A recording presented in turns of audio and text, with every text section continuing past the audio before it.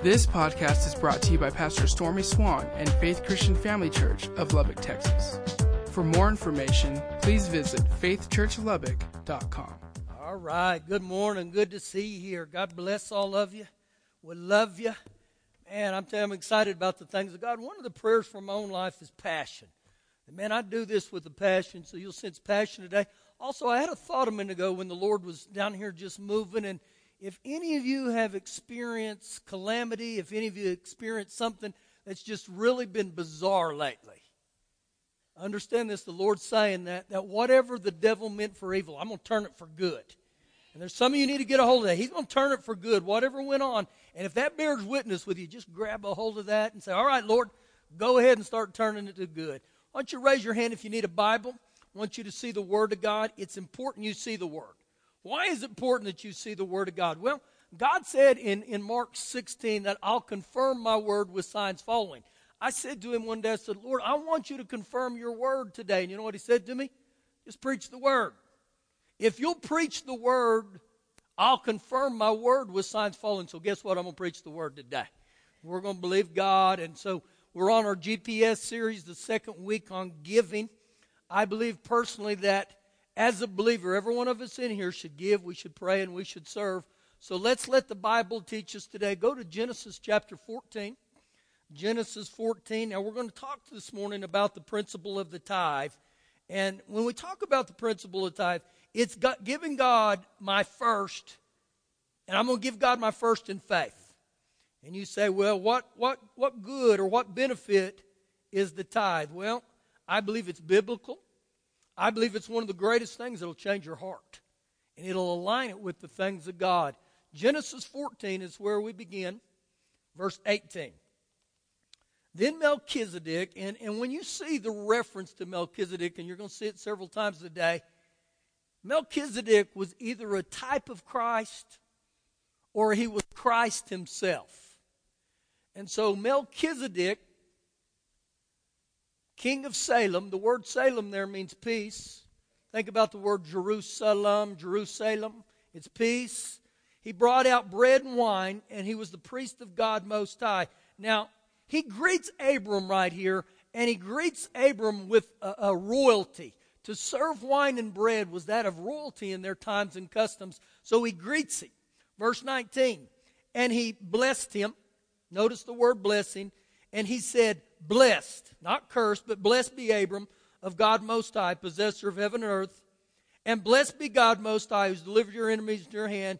And Abraham gave Melchizedek a tithe, a tenth of all or of everything.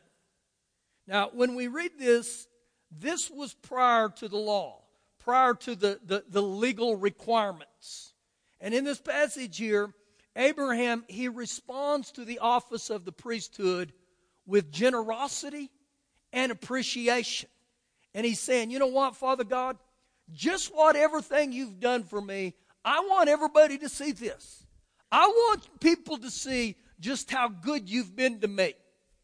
Now, this is cross-referenced to Genesis 28, so turn that way.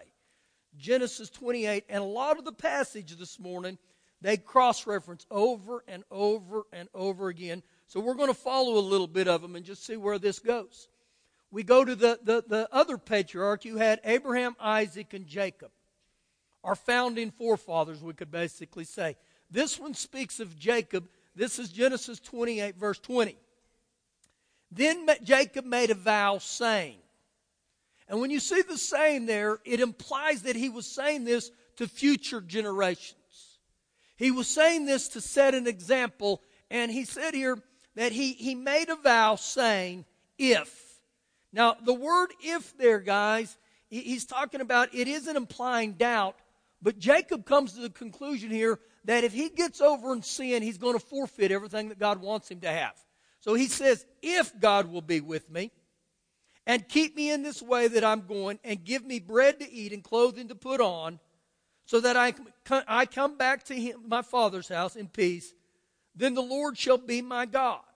Now, his words, they're neither cynical or they a bribe. That wasn't what he was trying to do to Father God. And if you look here in this passage, when he begins to talk about this, his prayer was for food and clothing. He didn't ask God for luxury. He asked God for the very necessities that it takes to get for each one of us to live. And he ends in verse number 22, and he says, "And this stone, which I have set as a pillar, shall be God's house, and of all that you give me, I will surely give a tenth to you." And so this originated right here through the early patriarchs, before it was ever law. And in this passage here, the tithe is part of the Abrahamic covenant, which is birthed off of grace and off of faith. Both of those. Now, the next place we cross-reference is to your right, to the book of Deuteronomy, chapter 26. Deuteronomy, chapter 26. And so you see that Abraham, he honored God with the tithe. Jacob honored God with the tithe.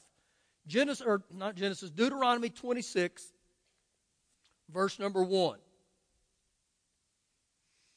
"And it shall be when you come into the land which the Lord your God has given you as an inheritance, and possess it, and dwell in it, that you shall take some of the first of all the produce of the ground, which you shall bring from your land, that the Lord your God is giving you." Now he's telling us here, no matter how hard you've worked, how hard you've labored, no matter how much you've sweated, understand that the blessings that you're receiving from the land, it's from God. And he's telling him here, you're going to have to bring some of it. And he says that you bring from your land that the Lord your God has given you, and you put it in a basket and go to the place where the Lord your God chooses to make his name abide. So how that would look for us, that you bring it in your purse, you bring it in your wallet, and if you'll note, he said you bring it to the Lord. Now remember, in their custom, most of them were either farmers or ranchers. So when they brought things, it was either usually food in some source, some sense. Verse 3. "And you shall go to the one who is priest in those days, and you'll say to him, I declare today to the Lord your God that I have come to the country which the Lord swore to our fathers to give us. And the priest shall take the basket out of your hand and set it down before the altar of the Lord your God. And you shall answer and say before the Lord your God, My father was Syrian. He was about to perish, and he went down to Egypt, dwelt there, few in number, and there he became a nation, great, mighty, and populous. But the Egyptians mistreated us, afflicted us, and laid hard bondage on us. Then we cried out to the Lord God of our fathers, and the Lord heard our voice. And he looked on our affliction and our labor and our oppression. So the Lord brought us out of Egypt with a mighty hand and with an outstretched arm, with great terror and with signs and wonders. He has brought us to this place and has given us the land, a land flowing with milk and honey."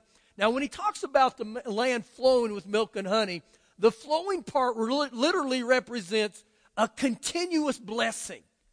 Milk and honey is, man, everything I need. And this is what the writer is describing, that when the Lord brought them out of Egypt, his goal was for them to live in this place of continuous blessing. Verse number 9. "He has brought us to this place and given us a land flowing with milk and honey. And now, behold, I have brought the first fruits of the land which you, O Lord, have given me. Then you shall set it before the Lord your God and worship before the Lord your God." Now, as he talks about here, the tithe should be given in an attitude of worship. I think that when we honor our God with our tithe, it's saying, Father God, I honor you. I worship you. I thank you for everything you've done for me. I thank you that not only have you provided for me, you've even delivered me. And this was a customary thanks that they were brought up under this and said, it's important that you give God the first fruits, that you are given back to him and you're saying, Lord, I trust you, but I also thank you. Same chapter, verse number 13. "Then you shall say before the Lord your God, I have removed the holy tithe from my house." Now, the reason he says I removed it from my house, because it's not mine. It doesn't belong in my house. It belongs in God's house. And he said, I've removed it, and he'll tell us why he's removed it. "And I also have given to the Levite, the stranger, the fatherless, the widow, according to all your commandments which you've commanded me. I have not transgressed your commandments, nor have I forgotten them." So he's telling us here that when the tithe goes into the house of the Lord, it's to take care of the priest, it's to take care of the stranger, it's to take care of the widow and the orphan. And he's saying, if you'll bring this, this is what will begin to take place. Verse 14, I have not eaten any of it. Now, when we look at that phrase right there, remember, most of their tithes in those days had to do with food. Whether it was the fruit of the produce or whether it was livestock.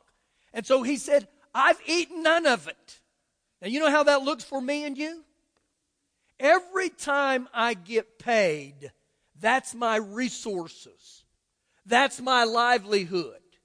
And for me and you to eat the tithe, you know what that would mean? That I would take what's supposed to go to Father God and I would say, well, I'm going to pay my bills with it.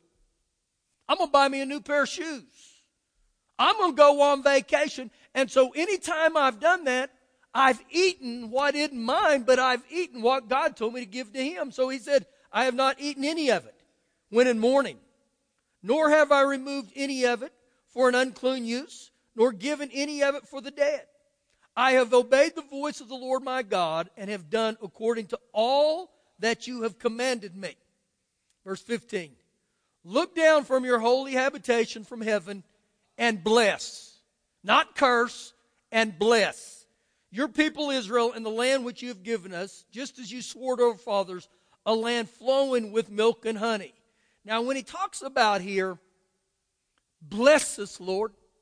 Don't curse us. Bless us. Many people often will refer to Galatians 3:13. It says, the Lord has delivered us, or he has set us free from the curse of the law. The curse of the law was poverty, sickness, and death. And so often people will say, well, I'm a Christian. I can't be cursed because Jesus has already broken the curse for me. Well, that's true. But the only way that's appropriated in my life is to believe that, receive it by faith, and obey Father God. Now, how many of you in this room, since you got born again, have you been sick? Every one of us in here. Do you know part of the curse that Jesus took was sickness away from us? But yet, even when I walk in divine health, it's appropriated by faith and obedience to the Word of God. How many of you in this room have sinned since you've been born again? Every one of us. And part of the curse that was broken is the Lord Jesus. He bore our sin upon the cross, but still to this day, that's only appropriated by faith and by my obedience.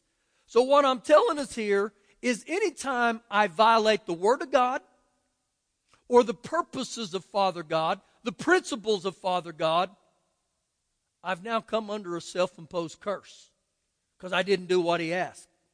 See, in Deuteronomy 30:19, it says specifically, I set before you this day life and death, blessing and cursing.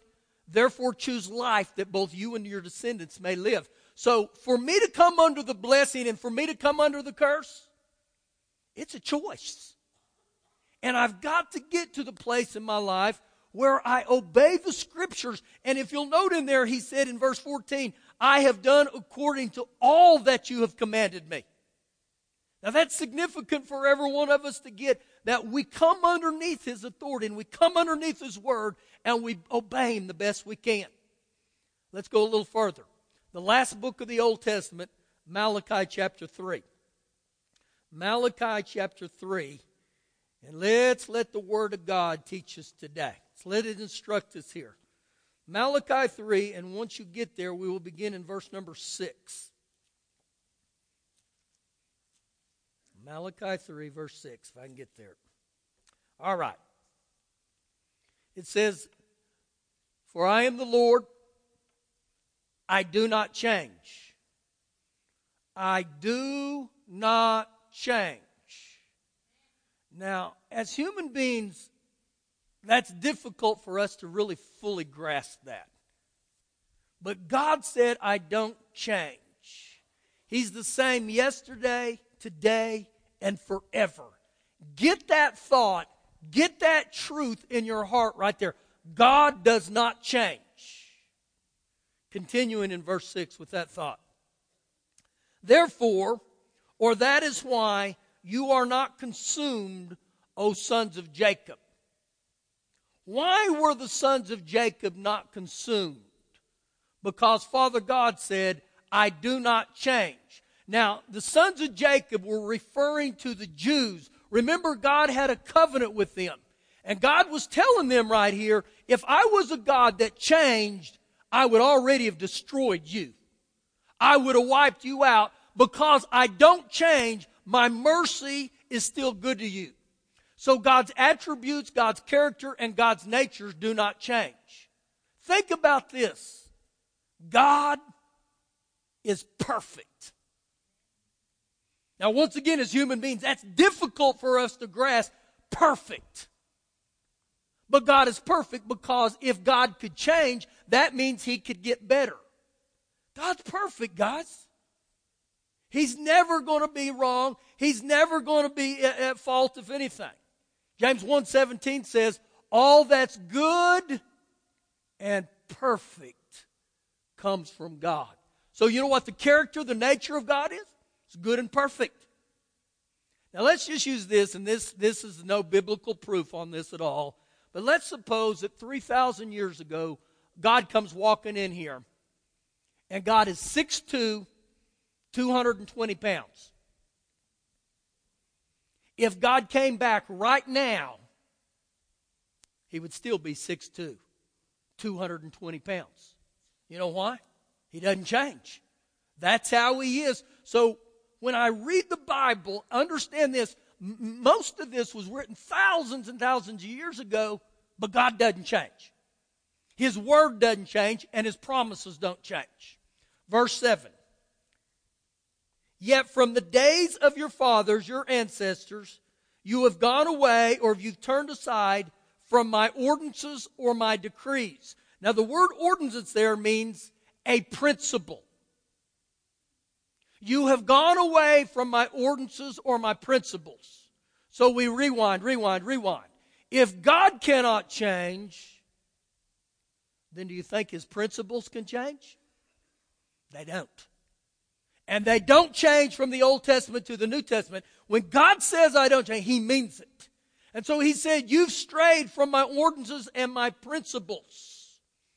Keep reading. You have not kept them. Return to me, and I will return to you, says the Lord of hosts. But you say, in what way shall we return to you? Now get this. Look what He says immediately. Will a man rob God? Yet you have robbed me. But you say, in what way have we robbed you? And He said, in tithes and offerings. So when they ask Him right here, how do we return back to you? Actually, His answer to them was, in your tithes and your offerings. So if 3,000 years ago, God was 6'2" and 220 pounds, let's just say 3,000 years ago, God said, the tithe is mine, and God shows up today, isn't His tithe still His today? I believe it is. And so right here, God was telling His chosen, listen, He said, guys, come back to me. How do we come back to me? In our tithes and offerings. So the tithe and the offering is related to who God is. Now let's go a little farther, verse 10. Bring all the tithes into the storehouse, into the church, into the temple. Many times people will say, well, I know why you preachers are saying that. Well, let's take preachers out of the equation right here. I didn't write this, okay? God said in Malachi 3:10, He said, bring the tithe into the storehouse or the church. Why? That there may be food or resources in my house. Now, I personally believe this. What I do or don't do with my tithe and your tithe tells God a lot about you. Tells God a lot about each one of us. The reason I say this is, remember in Matthew 6:21 it says, where your treasure is, your heart will be. Now I'm going to make a real bold statement, but it'll get your attention real quick. If my money isn't in the church, my heart isn't either.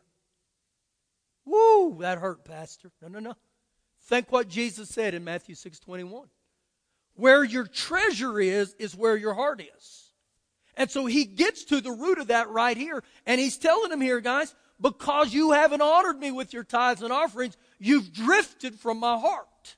And so he tells us here, bring all the tithe in the storehouse that there may be food in my house, and try me now in this, and try me now in this, and prove me now in this, and test me now in this. Did you know this is the only place in the Bible where God tells us, testing, prove me?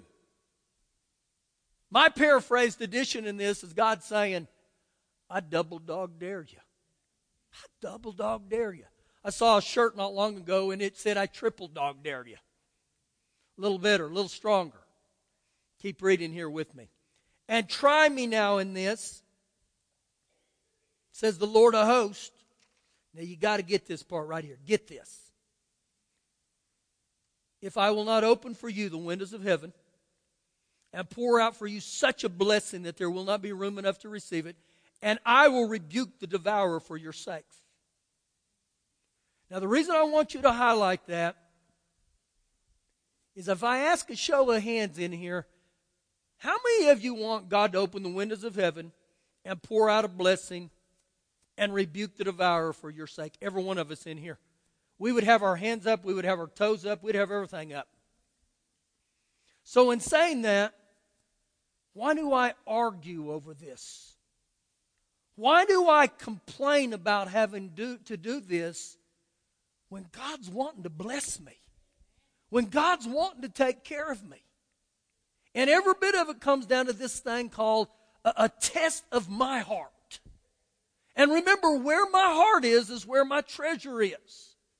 So the real issue of all this for every one of us, it becomes a heart issue. Now, just turn a little bit to your right to Matthew chapter 15. Matthew chapter 15. And he's going to deal with it real quick right here. The obstacle that happens with people, with human beings. This is, I believe, is the main obstacle when it comes to even giving. Matthew 15, verse 8. These people draw near to me with their mouth, and they honor me with their lips, but their heart is far from me. And what he's saying here, this is the Lord Jesus, he said, their hearts aren't aligned with their lips. See, he's telling me that many, we talk the talk, but we don't walk the walk. And so, once again, my paraphrased edition here is this. The Lord is saying to us, it's time that we start putting a little walkie-walkie with our talkie-talkie. That we begin to say, okay, Father God. And it's very easy to say, I love Jesus. I come to church. But yet, where's your heart at? Because, and I can take you there. I reference again Matthew 6:21. Where my heart is where my treasure is. Look how he ends, verse number 9. And in vain, useless, and in vain they worship me. The New Living says, you uselessly do they worship, teaching as doctrines the commandments of men. And he's saying, your attitudes and your actions are off. And the problem is this, is we start replacing the Word of God, the commandments of God, for what man says. We start making what man says is doctrine instead of the Word of God that I'm going to live by, and I'm going to address my life by, and I'm going to obey the Word of God. Something happens when I say, you know what? I put the things of God above what man thinks. And don't think for 1 minute there's no consequences when you disobey what God's asked us to do. So once again, the Lord said, I want your heart. I want all of your heart.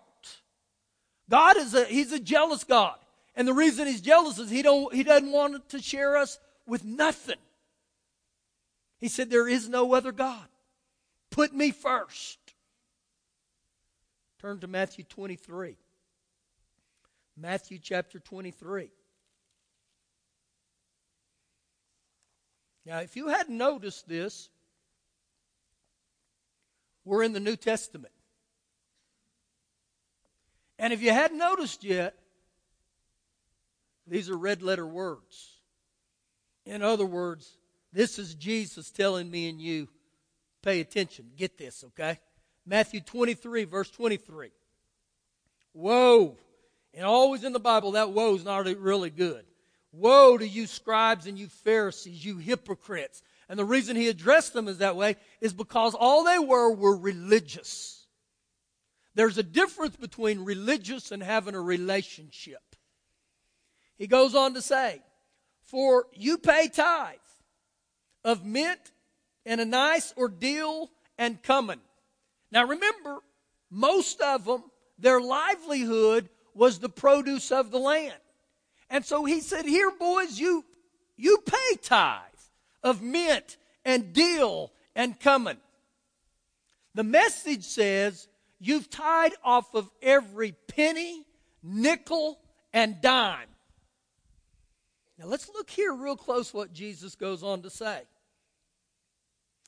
And have neglected the weightier, the meatier, or the heavier matters of the law of justice, mercy, and faith. So Jesus right here, he gets over and says, boys, I've seen that you've tithed off of every penny, nickel, and dime, but you've neglected faith and justice and mercy. Now look what he goes on to end with. These you ought to have done. Faith and mercy and justice without leaving the others undone. In other words, without neglecting to tithe, without neglecting to do what I ask. So he wasn't saying here that if you do mercy, faith, and justice, you don't have to tithe anymore. Jesus himself, right here in the New Testament, he said, you should have done these others, but without leaving this one undone. And so in his exact words here, Jesus tells us, obey the tithe as an accepted discipline. Honor it. Begin to do this. And watch what I'll do. This was Jesus' words. I got one more passage. Boy, you guys are quiet. Go to Hebrews chapter 7. Hebrews chapter 7. You guys are really thinking. Or you're really contemplating. Hebrews 7. Now when we get to Hebrews 7, the first three references I gave you, Genesis 14, Genesis 28, and Deuteronomy 26, they cross-reference every one of those to Hebrews 7. Right here in the New Testament. Hebrews 7, verse 1. For this Melchizedek, here he is again, king of Salem, priest of the Most High God, who met Abraham returning from the slaughter of the kings, and he blessed him. He didn't curse him. Now, right there, even in verse 1, when it says the priest of the Most High God, sounds like Jesus, doesn't it? Verse 2, to whom also Abraham gave a tenth part of all. First being translated king of righteousness, and then also king of Salem, meaning king of priests. Now, one of the definitions of Jesus is the Prince of Peace. That's why I wonder more and more if Melchizedek. It's a tongue twist. Don't name your kid Melchizedek. You have to give him an ugly nickname. I wonder if this wasn't Jesus. I really do. Verse 3.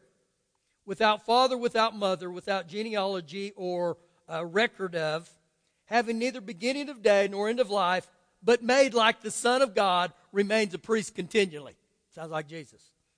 Now consider how great this man was, Melchizedek, to whom even the patriarch, the father of us, gave a tenth of the spoils. And indeed, those who are of the sons of Levi, who receive the priesthood, have a commandment to receive tithes from the people according to the law, that is from their brethren, though they have come from the loins of Abraham. So right here, he tells us something. He said, the priests have been commanded to receive tithes from ones that come from under the law, that's Old Testament, or even the ones who come from the loins of Abraham. Where do the ones from Abraham come from? the disposition of grace or faith. So really what he's telling us right there, the priests have an order to take commands, or they take commands to receive the tithe from everybody. Everybody. Verse 6. But he whose genealogy, Melchizedek, is not derived from them, received tithes from Abraham, and blessed him who had the promise. Now beyond all contradiction, or without question, the lesser is blessed by the better. The one who has the power to give blessing is a greater blessing than the one that gets, or is the one that receives. This is God. He wants to bless us. Verse 8. Here mortal men, which means men who are subject to death, they receive tithes. But there he receives them of whom it is witnessed that he lives. Now once again, this tells me, I believe this is Jesus, because it says he receives tithes, the one that lives. Jesus is alive. So that verse right there, in a nutshell, I believe is saying this to me and you. When you bring your tithes to the house of God, in one sense, you are giving them to a physical being, a physical man, a mortal man. And as you hand them right here to a physical man or a mortal man, you know what takes place here? It's as if Jesus is receiving them. Yes, I give them to man, but it's like I'm giving it himself to Jesus, and he sees them. Now, over and over this morning, every time that the word tithe was referenced or described, it always was associated with the word bless or blessing. God wants to bless you. God wants to bless me. But he's saying, partner with me. Begin to get a hold of this. Begin to live this way. Let me ask you right here. Is there anybody in this room who can say they've honored God with their tithe since they were this big, early in their days? Is there anybody in here who can say that? Wow. Okay, stick them up, stick them up. Stick them up real high. There's three. My daughter, Penny Groom, and Stacy Havens right here. You guys beat the first service. The first service, there were only two. That's an incredible heritage, guys. I'm going to tell you right now. That is huge to me. Pastor, why didn't you raise your hand? Because I hadn't honored God all my life. I was a knucklehead for years. See, God wants to bless us. And is it a step of faith? It's a huge step of faith. But I will tell you this, the more you begin to do it, the more it becomes a form of worship. And you come in and you say, oh, thank God, I get to honor God today. I get to give back to him. I get to say, Father God, I see what you've done in my life, and I'm here to say, I thank you for it. I'm grateful for it. Now, I'm going to give you a little back knowledge of my own life. And the Lord revealed this to me in the first service. I'm standing down here on the altar, and he began to tell this to me. At the age of 20, I give my heart to Jesus. I hadn't lived for Jesus. And I give my heart to Jesus, but we had never honored God with the tithe because I was ignorant. I didn't know the Word of God at all. In the 4 years between 20 and 24 before I first started tithing God, I started gaining knowledge. I started seeing what the Bible said, but I still was like, man, I can't do that. I can't do that. I got more month than money. And I tried to figure it out in my head. But at the age of 24, we started honoring God. We've never turned back from it. We've done it, and we've done it with great joy, and we've done great joy. So when you look in Deuteronomy 26, when God brought the Israelites out, it said that he prospered them and he delivered them. He blessed them and he delivered them. So rewind back to my life. I get born again at 20 years old. I'm an alcoholic. I'm a stumbling, fumbling drunk. Just that plain and simple. And I begin to get a hold of the scriptures that God had set me free, that God wanted to deliver me. According to Colossians 1:13, he said he's delivered me out of the power of darkness. So for the next 4 years, I keep speaking that, and I keep speaking the word over me. I keep saying, and I thank you, Father God, that alcohol has no dominion over me in the name of Jesus.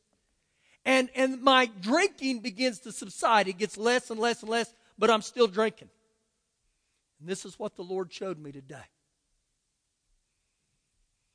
When I started honoring God with my tithe at 24,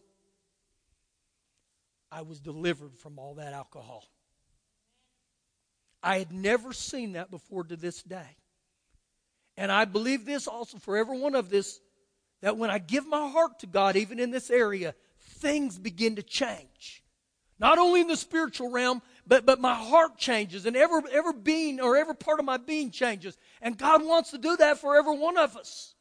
Was it a step of faith? It was. I believe Jesus sets free. But I began to notice the correlation between when people honored God, as they did, they got into a land that flowed with milk and honey, and they were delivered. God wants to bless. He wants to deliver us. But you know what the thing is? I got to connect with Him. How do I connect with Him? Right here in my heart. Right here in my heart. And where your treasure is where your heart will be. Now listen, I promise you, I will not ever preach condemnation. That's not my goal. My goal is for you to begin to see the Scriptures, and you begin to look at your life with the Scriptures. And begin to say, Father God, I need help today. God said, I want to help you. I will set you free. And you know what I said? Since the age of 24, God has blessed me, and He's blessed me and blessed me. And I've never relapsed into alcohol. Not because of me, but because, you know what? When I gave God my heart in every area, He began to move. See, often, you know what we say? Well, I want the things that they have. I want all that stuff. Well, do you want to do the things people have done? Once again, it's not because what I've done. It's just the root of it is I obey the Scripture and say, okay, Father God, and let's go back and think what they said over and over. We have obeyed you in every area of our life. We've obeyed you in all the commands. And I will tell you this, to obey God, often we look at it as punishment. Well, it's hard being a Christian. It was hard being a sinner. It wore me out. Thank you for listening today. For more information, please visit faithchurchlubbock.com.